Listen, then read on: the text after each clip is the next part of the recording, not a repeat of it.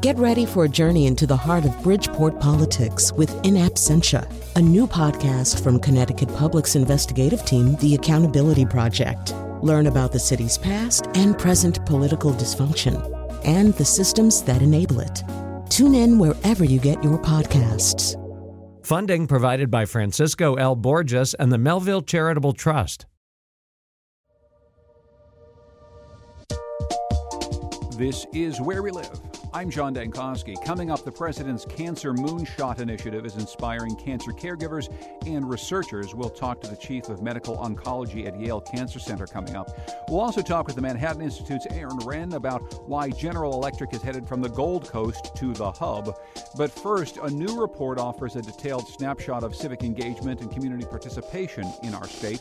This index of civic health is compiled in part by Data Haven, the number crunching group that we'll be featuring on our program as they chart our state's overall well-being.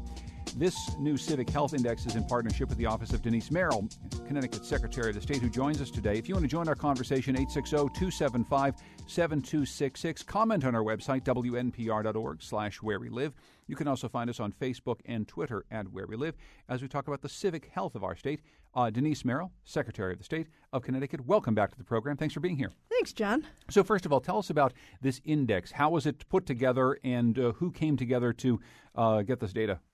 Well, it's a coalition of groups who are interested in measuring the civic health of our state. And we can talk about what that means and why it's important. But the group included our office, a group called Everyday Democracy, the National Conference on Citizenship, which is a national congressionally charted group, and Data Haven, which you already mentioned, a group that helps crunch numbers. So we take a number of measures, and this is done across the country. We are one of about 20 states doing these sorts of measures in our state.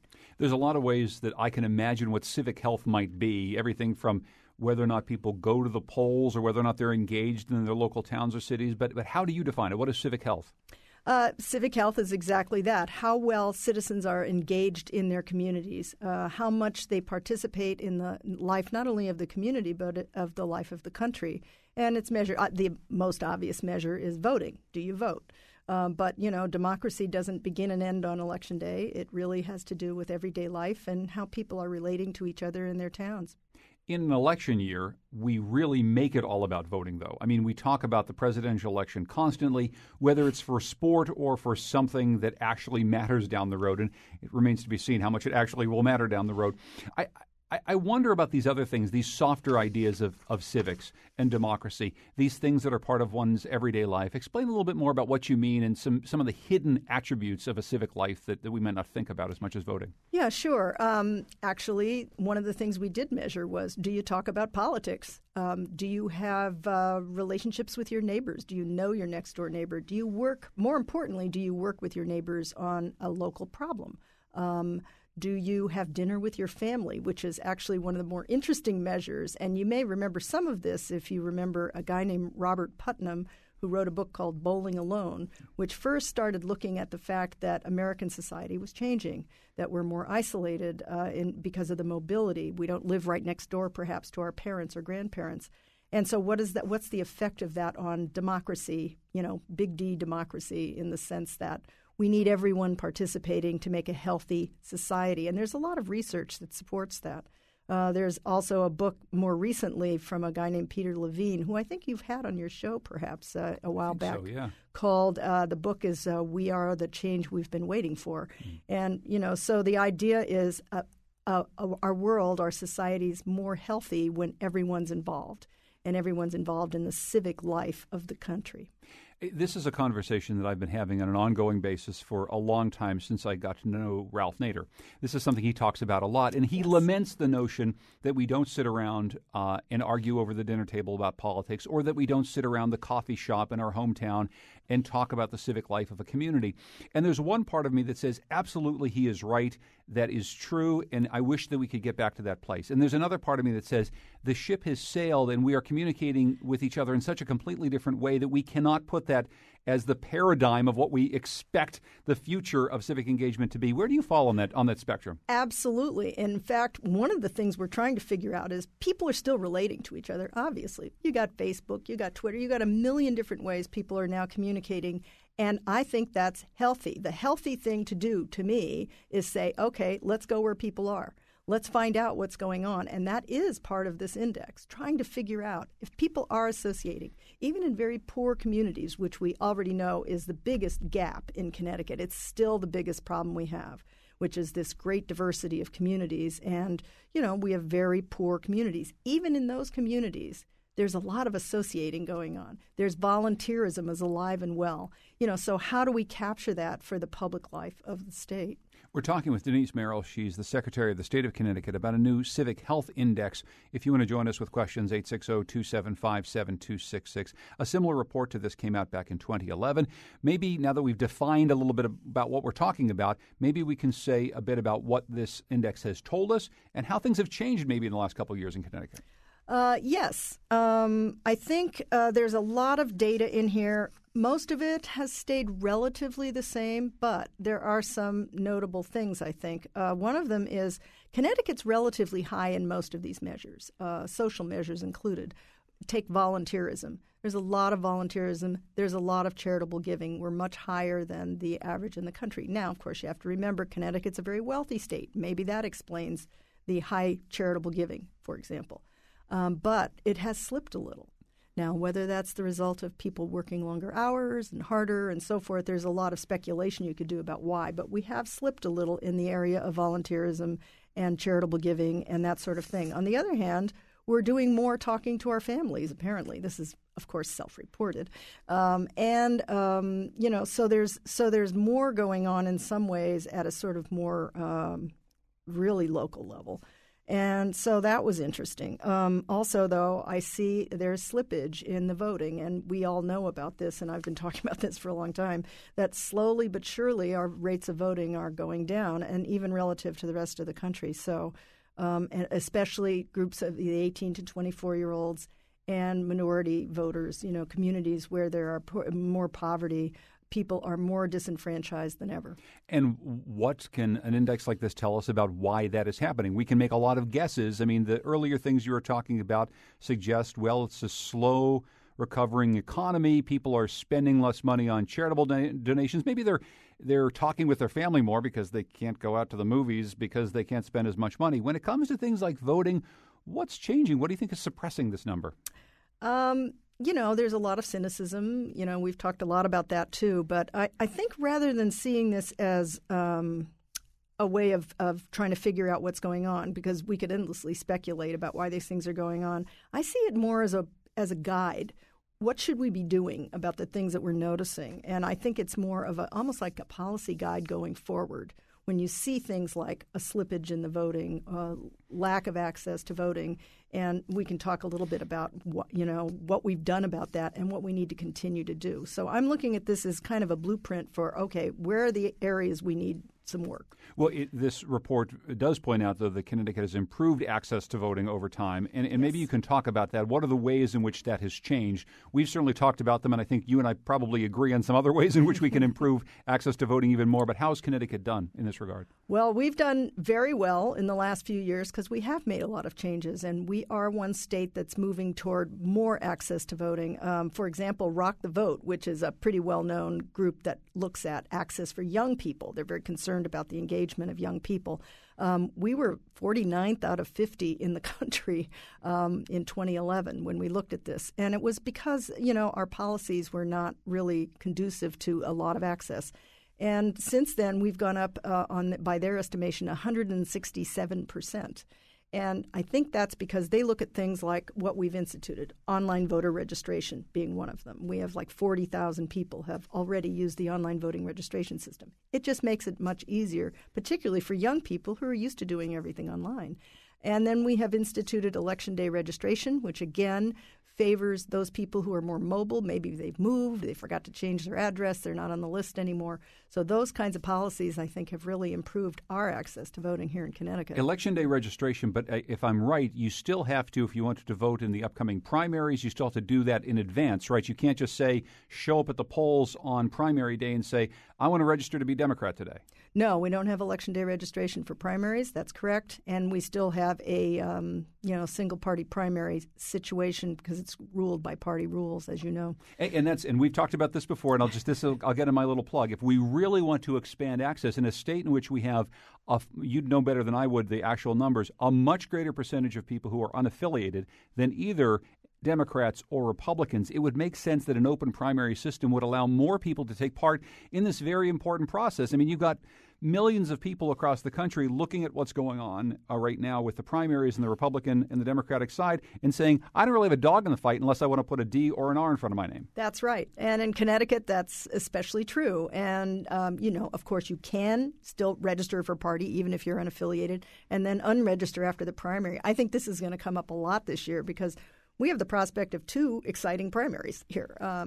Even though our primary is not until April, if you wanted, for example, to participate in, let's say, the Republican primary and you're a Democrat, you would have to change your registration by January 26th, which is coming right up. And I think a lot of people don't know that. So just say this again in case people want to vote. January 26th is the cutoff to vote in the Connecticut primary to affiliate with a party. To change your registration. If you're unaffiliated, you can affiliate with a party right up to the last minute, really. But if you want to change from one party to the other, you have to do it 3 months in advance. And I think the reason for that is they don't want some group of Democrats kind of throwing the Republican primary, if you will, or something like that. So for whatever reason, that is the law. 3 months in advance, you have to change your affiliation from one party to the other. That would assume that either state party is organized enough to actually pull off some sort of a coup like that. According to this report, high-income and college-educated adults demonstrate better civic health than adults with lower income or levels of education. This isn't terribly surprising in one way, but it points to another type of opportunity gap here in people's ability to represent themselves. Talk about that piece of it and what we can do to change it. Absolutely. And I think that is going to be a big focus for my office in the coming year because, presidential election is really an opportunity. Everybody's paying attention. We all know what, Donald Trump had for breakfast, for example. We may not know who the mayor of our town is, but, everyone's following this. So it is an opportunity to go out and find those people who are eligible to vote, eligible to register, aren't even registered to vote, and there's a lot of those people out there. It's an opportunity to do more with what we're already doing, which is reaching out to people through agencies. Years ago, a bill was passed called the Motor Voter Law. It's now maybe 20 years old. And agencies like the Motor Vehicles Department, Social Services Department, even the Department of Corrections to reenfranchise people who have lost their right to vote and have it back and maybe don't realize it. Those are the areas where we need to reach out because we need to get these people back. It doesn't just break down along socioeconomic lines. We know that voter turnout amongst Latinos in the state is nowhere near what it needs to be. There's probably a little bit of a language gap. There's probably a little bit of a cultural gap. What are the things your agency in the state is working on to close some of these gaps right now? Oh, absolutely. We are doing outreach we will have some videos, for lack of a better word, in Spanish talking about voting. I've been on the air on many Hispanic radio stations, which are widely used throughout the community. You have to remember in Connecticut, the largest portion of the Latino community is Puerto Rican. Therefore, they are eligible to vote. You don't have to get into all those issues about citizenship and all that. And so I have someone in my office who's dedicated just to doing outreach, going out to those groups and associations. There's a lot going on at the grassroots level, and there's some really interesting efforts.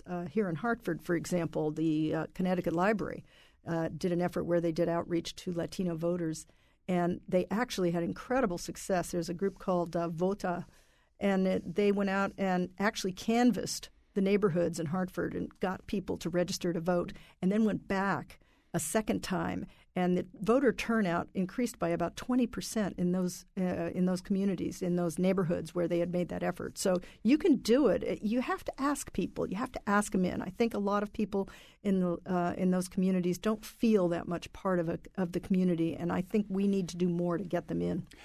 I think a big part of the conversation that's been had amongst many communities across not just Connecticut but across the country in the last couple of years, sometimes it has to do with race, sometimes it has to do with economics. It's that, yeah, you can ask me to get involved, and then I get involved, and then the representation that I have seems to make no difference to my life whatsoever. And again, painting very broadly, we'll see everything from the people of Michigan right now feeling as though their interests were not represented by their governor and their state legislature when it comes to their water supply in Flint, Michigan. When it comes to the health and safety of African Americans in some urban communities across America, they feel as though government officials aren't on their side. And so how do you turn that? It's this notion that, yeah, it's cynicism, but it's well-placed cynicism. It's cynicism based in the notion that I'm actually not getting represented, so why the hell show up in the first place? That's a huge problem. And, it's not so crazy. I mean, let's face it, all of us feel a little bit like that. But the best thing you can do is make them understand that if you do join the political system, you're still better off having that right to choose your leaders. You're still better off than if you don't have that right. And then heaven knows who you'll get. But at least you have a chance. And also, I think it's really healthy for people to kind of get involved. Then they begin to understand that, yes, you can have an impact, largely through groups. I mean, and that's why we focus a lot when we're doing this work on association. Because, I mean, to be honest, one person can't make that much difference all by themselves. But as a group, you can make a big difference. And, it takes learning. You have to learn how to be in a democracy. And a lot of our children aren't learning that anymore either, which is the other reason that this year I would like to focus on an educational program because, again, this is the presidential year. Everyone's paying attention. So I'm working with the Department of Education to do something that will recognize schools and children and teachers who are doing that community work, who are perhaps going to the polls with their parents. I think back to that campaign against smoking where all the kids went home and said, Mom, you're smoking. This is very bad for you. And, it made an impact. So, really make the kids begin to understand at a very young age that activism counts. A caller from Coventry, Susan, called up to mention just that. And I want to turn quickly because we just have a few minutes left. You just got back from a trip to China. Why were you in China? What were you doing there? I was there representing the state because we had just acquired one of our companies, Kaman, and actually it's Kaman. I always thought it was Command, but it's a big corporation in Bloomfield. We got a contract for 2 firefighting helicopters with China, and it's quite a big deal. It's a very large contract with promise of more. And I think it just is our expression of, yes, we're supportive. It was an interesting trip because many states have quite a presence in China because they're anxious to do business with us. I think that exporting and importing is one of the great areas where Connecticut businesses can get a lot more business. And, we don't do enough of it. We're trying to be helpful in terms of helping our companies get business in China and other countries as well. I should ask in the context of something we're going to bring up later on in the program with the news that General Electric is leaving, and not just because, the high cost of living here in Connecticut. For God's sakes, they're going to Boston where the cost of living is as high as any place in the world. So it's not just about taxes. It's not just about costs. It has to do something from what we hear from GE about being part of a hub of innovation and a thriving atmosphere where there's colleges and universities and lots of people making stuff. And I guess the worry is that businesses like Kaman in Bloomfield might be like GE, wanting to be on the front edge of technology, wanting to be in a state that is going to lead in that way. Do you have concerns after a trip like this and meeting with companies like that and seeing what's happening with GE that Connecticut might not be positioned as well as they could be to maintain some of these jobs? I think we could do more, but I was actually quite struck with the opposite. I think when I was in China, I realized we have a lot of capacity here. We have a lot of smart people. We have a lot of even a lot of manufacturing still going on. A lot of our component parts, technology that we're selling. We have a lot of small companies. I met with a large recycling company in China that has just bought some technology from one of our small firms in Danbury, actually. And what they have is a system to dispose of e-waste, which is essentially, think a billion people with a billion cell phones. Mm-hmm. And you've got to extract all those heavy metals and stuff. Well, this company has a technology that does this in a very innovative way. There's a lot of innovation in Connecticut. I mean, in China, they're impressed with us, and the more we can do to reach out the way I did and the way the governor has gone over and tried to, be a presence, because they're very impressed when government officials show up. That is a signal to them that we're serious and that we want to do business with them. And they are anxious to do business with America. They're very interesting entrepreneurial people, and all that entrepreneurism has been somewhat unleashed in the last 4 or 5 or 10 years. And I think it's a great opportunity. The scale of the market over there is just hard to imagine when you're tiny little Connecticut. But we have a lot of assets that we could do better with, and I think we're right up there with a lot of other places. Denise Merrill is the Secretary of the State of Connecticut. Thank you for sharing some information about your trip to China and also the civic health of the state. Good to see you. Thanks for coming in. Yeah, thanks, John. When we come back, the president is making a moonshot to try to cure cancer. He's putting the vice president in charge. We're going to meet with somebody from Yale Cancer Center to talk about what this means and how it's inspiring the cancer community. That's coming up next to Where We Live.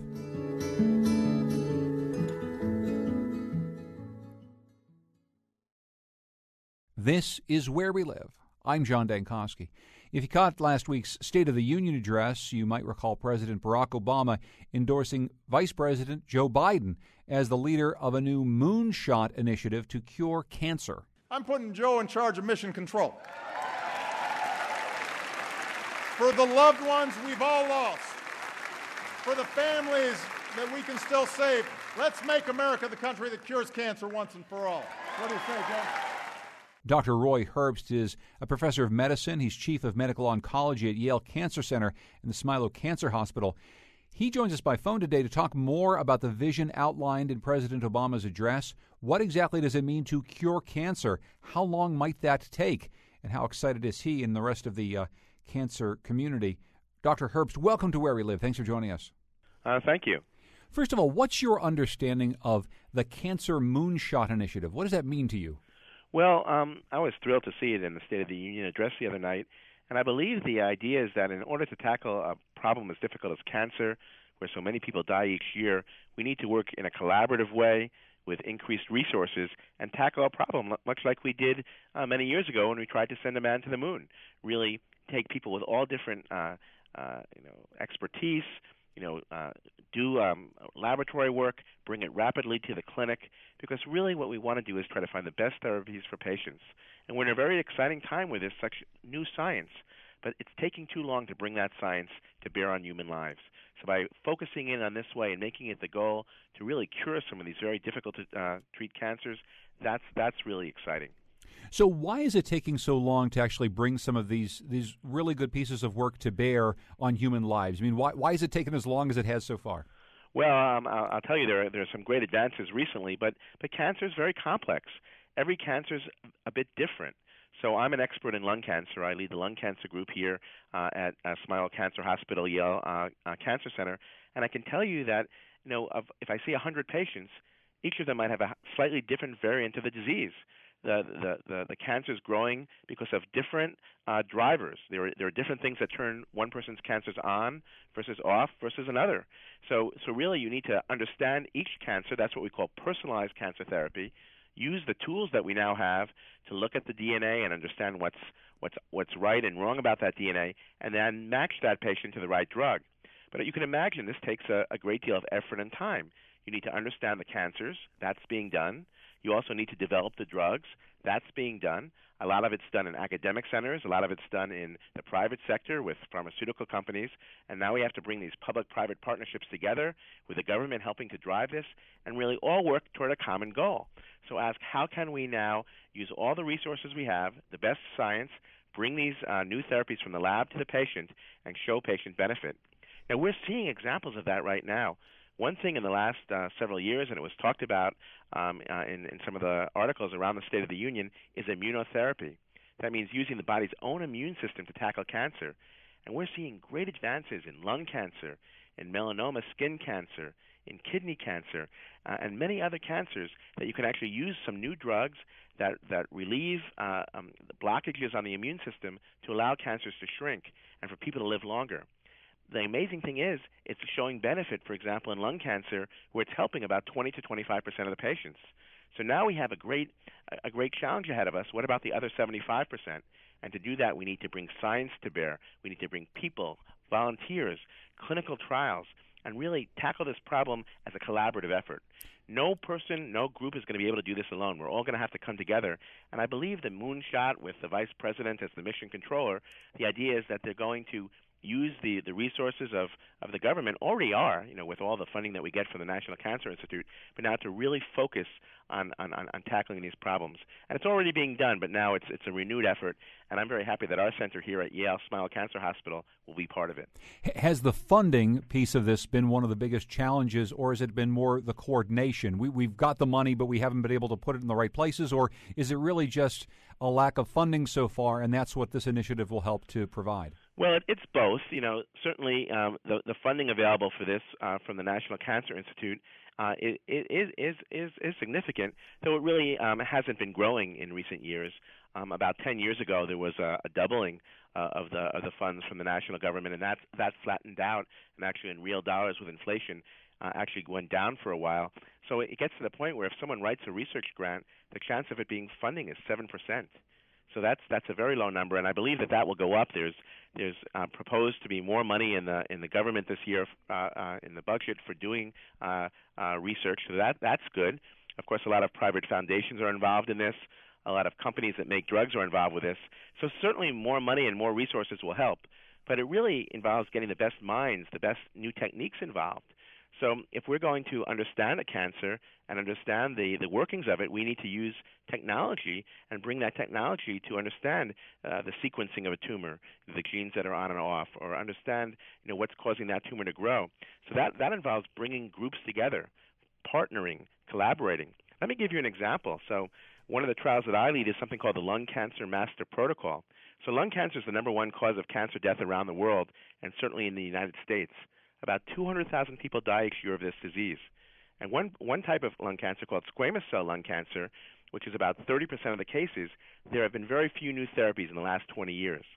So what we're doing is we have a trial, and it's being done through this type of mechanism, a public-private partnership, where we're taking patients with this disease in a trial that's sponsored by the National Cancer Institute.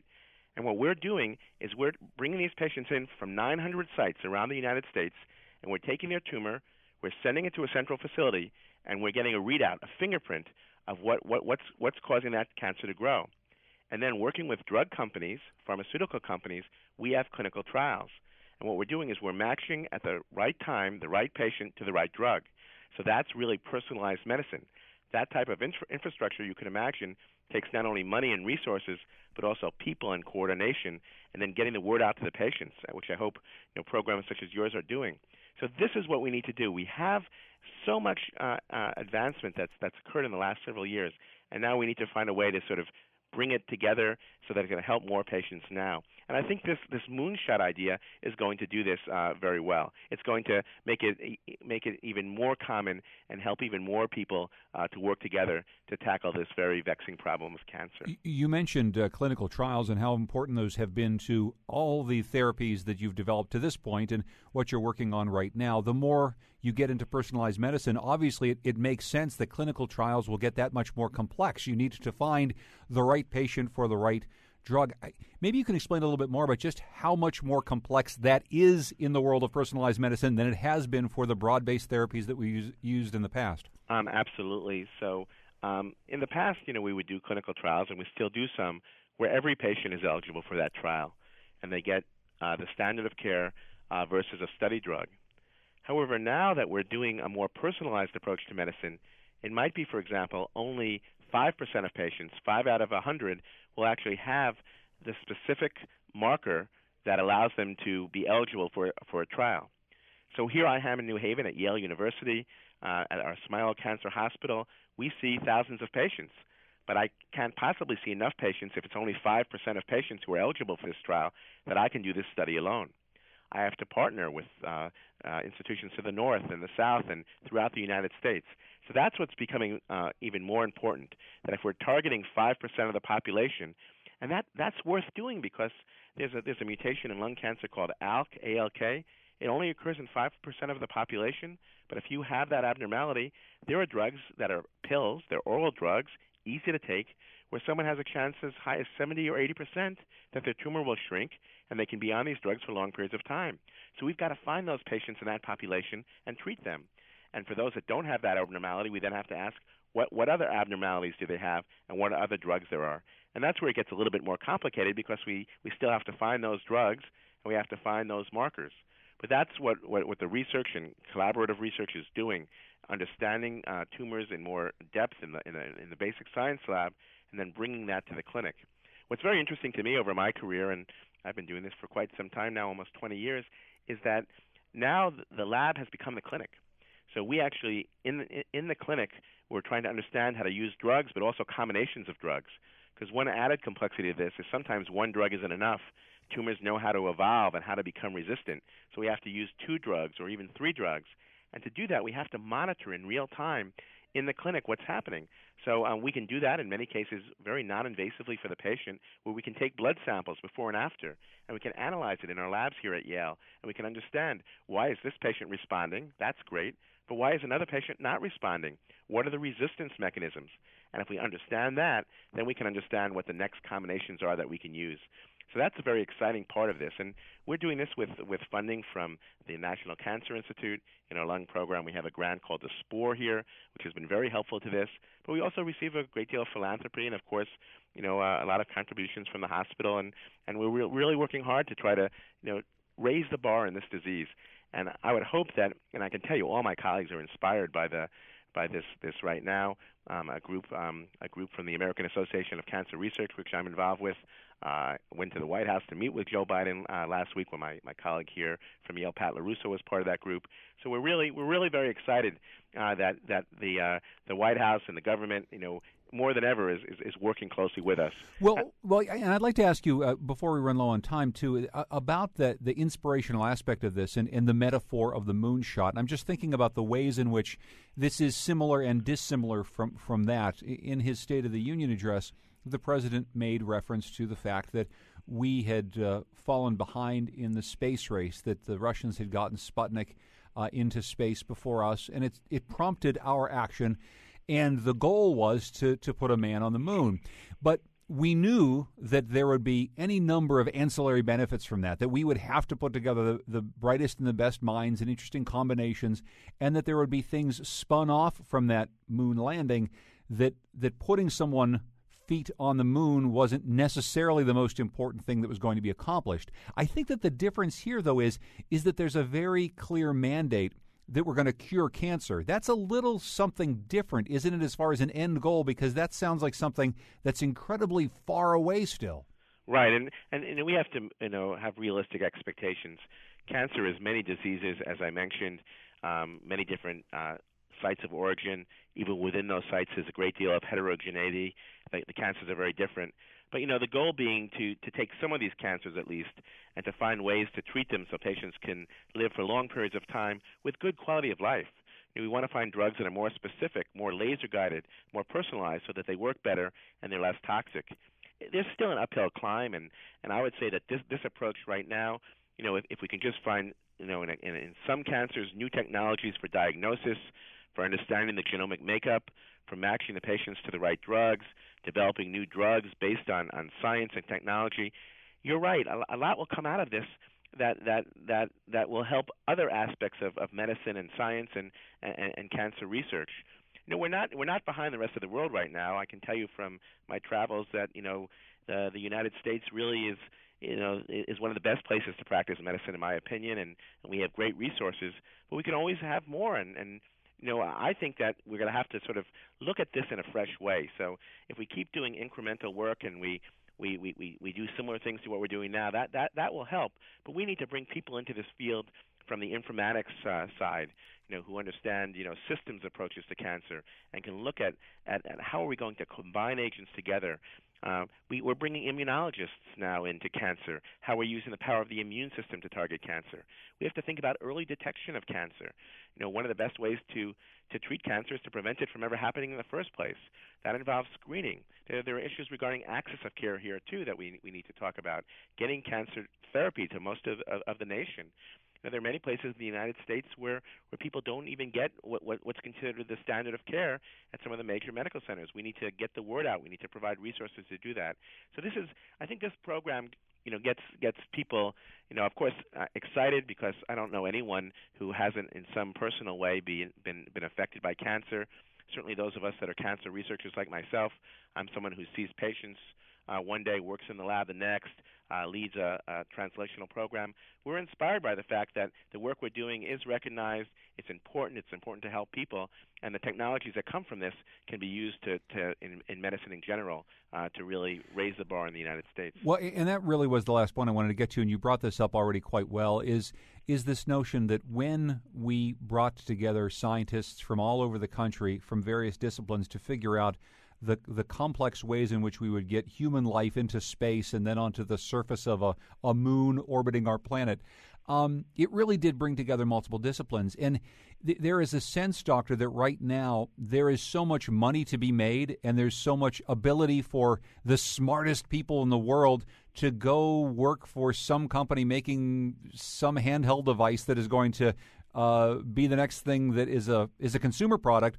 But those same people, if put to the task of curing cancer, might truly help you and aid you in a way that you haven't had before. Can you just talk that through a little bit? Because it really is, it's almost like going to war with cancer and everyone's pulling along. You know what I mean? Right. Well, think of it. The physics and the chemistry, that's all resulted in the DNA sequencing machines that we use now. So when I was a graduate student, about 20 years ago, I sequenced maybe 200 bases of DNA, and it took me several weeks, and I read it manually.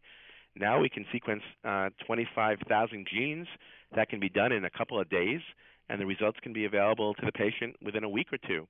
And that's all because of technology that's developed for other machines and other disciplines being brought now into medicine and being used for these approaches and these devices that are critical for what we do here in cancer. So I think you're right.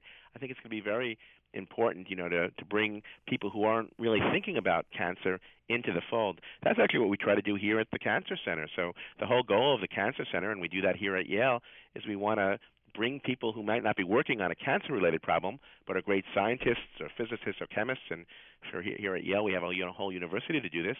And we try to bring them together with our clinical team. Once every month we meet with our chemists, here at Yale, just to do that. To say, what chemistry do you have, and what problems do we have about drugs? What drugs do we need? That's what we need more of. Bringing groups together, getting people to work as teams. And we're already doing that, but we can always do it better. Certainly more resources to fund that always help. And then, of course, I think this whole initiative is making patients aware of clinical trials.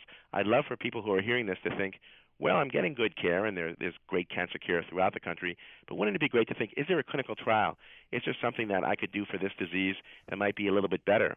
And then by doing those trials, the thing that's really exciting is you see people benefit on these trials. Not always, but many of the trials with the immunotherapy and what we call targeted therapies, these drugs, many of them oral, that target specific pathways, are really helping people.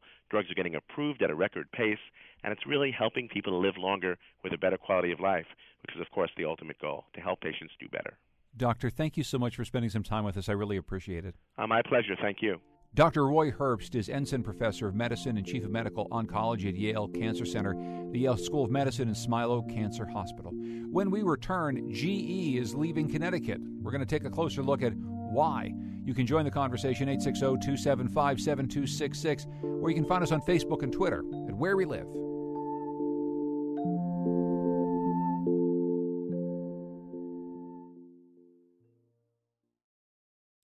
This is Where We Live. I'm John Dankosky. Tonight, I hope you can join us for our big Wheelhouse Uncensored 2.0 event at the Tavern in downtown New Haven. We'll be talking news and politics as usual, but it'll be a bit more freewheeling, and you'll get some great food and drink as well. There are a very few seats available, so if you're interested in tonight's Wheelhouse Uncensored event, just go to our Facebook page to find out more and sign up. Hope to see you there. We've been hearing a lot about why General Electric decided to pack up and move from Fairfield to Boston. A lot of finger-pointing going around. Some people are saying it's about high taxes or the business climate. Aaron Wren, senior fellow at the Manhattan Institute, a contributing editor of City Journal, says it's not just that, and we've been hearing some of the same things from the company itself. Aaron joins us by phone now. Welcome to Where We Live. Thanks for having me on. So first of all, before we get into some of the reasons that you lay out for GE maybe leaving to go to Boston, let's just talk about this idea of the tax climate or the business climate. We've been hearing a lot of dire news about our state around how friendly we are to businesses. How big a part do you really think that played in GE's decision? Obviously, they said it triggered their decision to look around for headquarters. So I wouldn't minimize the effect of taxes. The Tax Foundation ranks Connecticut 44th in its tax climate. That's better than New York and New Jersey, but still down there near the bottom. I think where the business climate comes in is just looking at the consistent downsizings, consistent relocations out, and very little coming in. It's going to be tough, candidly. Okay, so that's one of the reasons given for them looking. But then once GE makes this big announcement, the first thing the company is saying, and a lot of pundits are saying, is it's not really about the business climate after all. It's about the vibrancy of the place that they're actually going to. And you say this is part of a trend that cities are really becoming more attractive for companies like General Electric. Right. This is what puts Connecticut under a lot of pressure. If you think back to 1974 when GE moved from New York City to Connecticut, right, companies were fleeing New York, which was in a state of collapse and nearly went bankrupt later in the decade. Connecticut was kind of a low-tax environment then, but there was just a stream of companies. Something like 100 Fortune 500 companies left New York during that era, and a lot of them ended up in Connecticut, right? And then during that era, you probably wouldn't have moved to a Sunbelt city like Dallas or Atlanta or Charlotte. These were not the business centers that they are today. Fast forward, New York is back. It's a gleaming metropolis, highly desirable. Business is booming here. It's safe again, etc. So businesses aren't leaving New York. They're coming to New York. And the same thing is happening in Boston. It's happening in Chicago. And this has created a very different climate. There's no more exodus for Connecticut to just tap into. In fact, if anything, the flow is going the other way from places like Connecticut. Well, you're saying some of the things that really did define, though, the 70s in New York. The fact is there was a suburban ideal, not just as far as corporate headquarters, but still for America. A lot of people moving to subdivisions in the country, and in part that was because a city like New York wasn't a terribly safe place. So the cities have gotten that stuff back in order, and then it's more attractive to people. It's also about, though, from what I understand, Aaron, the vibrancy surrounding young people, entrepreneurs, universities, that there's something that cities have to offer that no matter how great you may build up a good small city like New Haven, it'll just never have the type of capacity that a New York or Boston will have. Well, I think there's a lot of potential in New Haven, actually. So I don't want to sell short just because it's smaller. There are smaller cities. Madison, Wisconsin is thriving, for example. But the world is different today. The economy is different today. We don't have these large vertically integrated corporations anymore. We have a globalized, distributed, networked economy. It's an innovation economy. It's a tech-driven economy. So the corporate campus model, where you bring everybody out to this bucolic setting and they're kind of cocooned away in nature from everything else so they can focus on doing work for the firm, that model is not necessarily a great fit for today's more complex environments, which require a lot of interaction with other people, right? With other firms, with universities, with business services people. Those types of diverse environments, like cities, have a lot of appeal in a world that is this complex. And then, of course, as you note, there's the additional point that younger people haven't en masse moved to the city, but are certainly much more likely to live in the city than they were before. Even a place like Cleveland, which has been in huge decline for years, added 4,000 new downtown residents, a lot of them young and in their 20s. And those are the people who know the leading edge stuff like iPhone development. Right. So if you want to tap into the latest and greatest tech skills, you need to be able to access that labor force. And that's some of the reason that companies are planting a flag downtown, even if not entirely moving there. Of course, the thing that you note, though, is this is the trend in the Northeast or in Chicago, in some places in the North where the cities are seeing a little bit of a resurgence. There's still the suburban campus culture all across the Sun Belt, and that's a region of the country that's been stealing a lot of our jobs, too. Right. I want to stress the suburbs are not going away, right? The suburban office park is not going away. But it may be going away in places like Connecticut and New Jersey, which are very high tax, bad business climates. There are a lot of office parks being constructed in places like Houston and Dallas. Houston, ExxonMobil is building a 10,000-person campus in suburban Houston. Toyota is going to be building a big campus in suburban Dallas.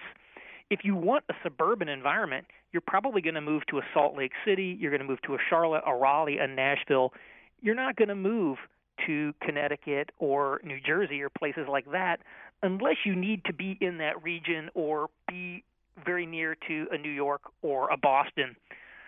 So that puts a lot of extra pressure on Connecticut. It's getting hit from one end by the resurgent downtown and by the other by these business centers, global business centers like Dallas that just didn't even exist as a concept in the 70s. Of course, the idea of suburban in a place like Salt Lake or Houston, which are so sprawling and you have the ability to build almost anywhere, that's a very different reality than here in Connecticut, where every single little town has its own municipal structure. And if you moved 30 miles outside of Hartford for something, you'd be in another state already. I mean, we're just geographically challenged compared to a lot of the cities that are out west and down south.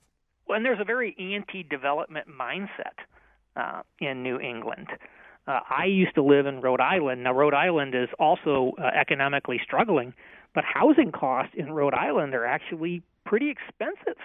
New England is not a cheap place to live, even despite some of the economic challenges that it has. And in part, it comes from an economic development and real estate development mindset that is very oppositional to things being done. And people don't want to come in and build. They don't want to come in and deal with this hostile climate, particularly, as you point out, from some of these towns, which are the dominant feature of New England. Okay, in the last couple of minutes we have left then, Aaron, so help us set a blueprint here. People in Connecticut are wondering, how do we make sure that the GEs of today don't leave in the future, or that other companies will come and decide to locate here in our little state situated between Boston and New York? What do you think Connecticut needs to do? Couple things. First, you need to work on the tax and business climate. That can't be ignored. Secondly, Connecticut does have some urban centers. Hartford, it's got New Haven, it's got Bridgeport. These places have not seen the resurgence that others have, but some of them have good transit access to New York City. I would look at how can you develop those in a better way. There's some challenges with that because, urban renewal was huge in Connecticut, which caused a lot of damage in those cities. But you've got some assets there in the urban space, and then work on the business climate, too. Of course, this problem of the tax climate, this is a little chicken and egg, though. I mean, if we want to improve the tax climate, that might mean making choices about what we spend money on. And if we have to improve our public transportation system and we have to improve the way that we develop downtown, it seems, though, we got to find that money somewhere, right? Right. Well, you're probably going to have to make some cuts. And the truth is, when you're in a hole, it's hard to dig out. You have an unfunded pension problem there, too. So it's not an easy task, and it's not like you can just turn a few dials and be back where you need to be. You didn't get here overnight, but you can, over time, make incremental improvements. I say try to improve incrementally at a rate faster than your aspirational peers are improving, and eventually you'll pass them up. A last minute for you here. Are we making too big a deal of this? I mean, obviously, GE has thousands of jobs. It has an enormous amount of prestige. They make a variety of different sorts of products, and they're on the leading edge of technology. But should we be, weeping and gnashing our teeth as much as we are here in Connecticut, seemingly? Or should we be thinking, well, this is what tends to happen. Let's figure out a way to make the new GE here? Some of both. I mean, I wouldn't be blasé about what has happened with GE. I actually think it's a positive development. A lot of times in New England, civic identity is not as bound up with big corporations as it is in, say, the Midwest. So believe me, this is a message to Connecticut, and it needs to be a wake-up call. But I think you're right. It's not going to be about luring GEs or other companies there. It's going to be about growing businesses in the state, and that's where the business climate is important. Aaron Wren is a senior fellow at the Manhattan Institute and a contributing editor of City Journal. He's been writing about GE's move from Fairfield to Boston. Aaron, thanks so much for your time. I appreciate it. Thank you. This topic is one of the things we'll be talking about tonight at Wheelhouse Uncensored. It's a really cool event that's happening right in New Haven, which is one of the best small cities in America, don't you know? It's at the Tavern. We'll be talking news and politics. Of course, Colin McEnroe will be there with me. If you want to take part, go to our Facebook page to find out more. Very limited seating available for our event tonight, and we do hope to see you there. It's after work, and it should be a lot of fun. Our program is produced by Lydia Brown and Tucker Ives. Our technical producer is Kyone Wolf. The digital editor for WNPR's Heather Brandon. The executive producer is Katie Tolarski. I'm John Dankosky. This is Where We Live.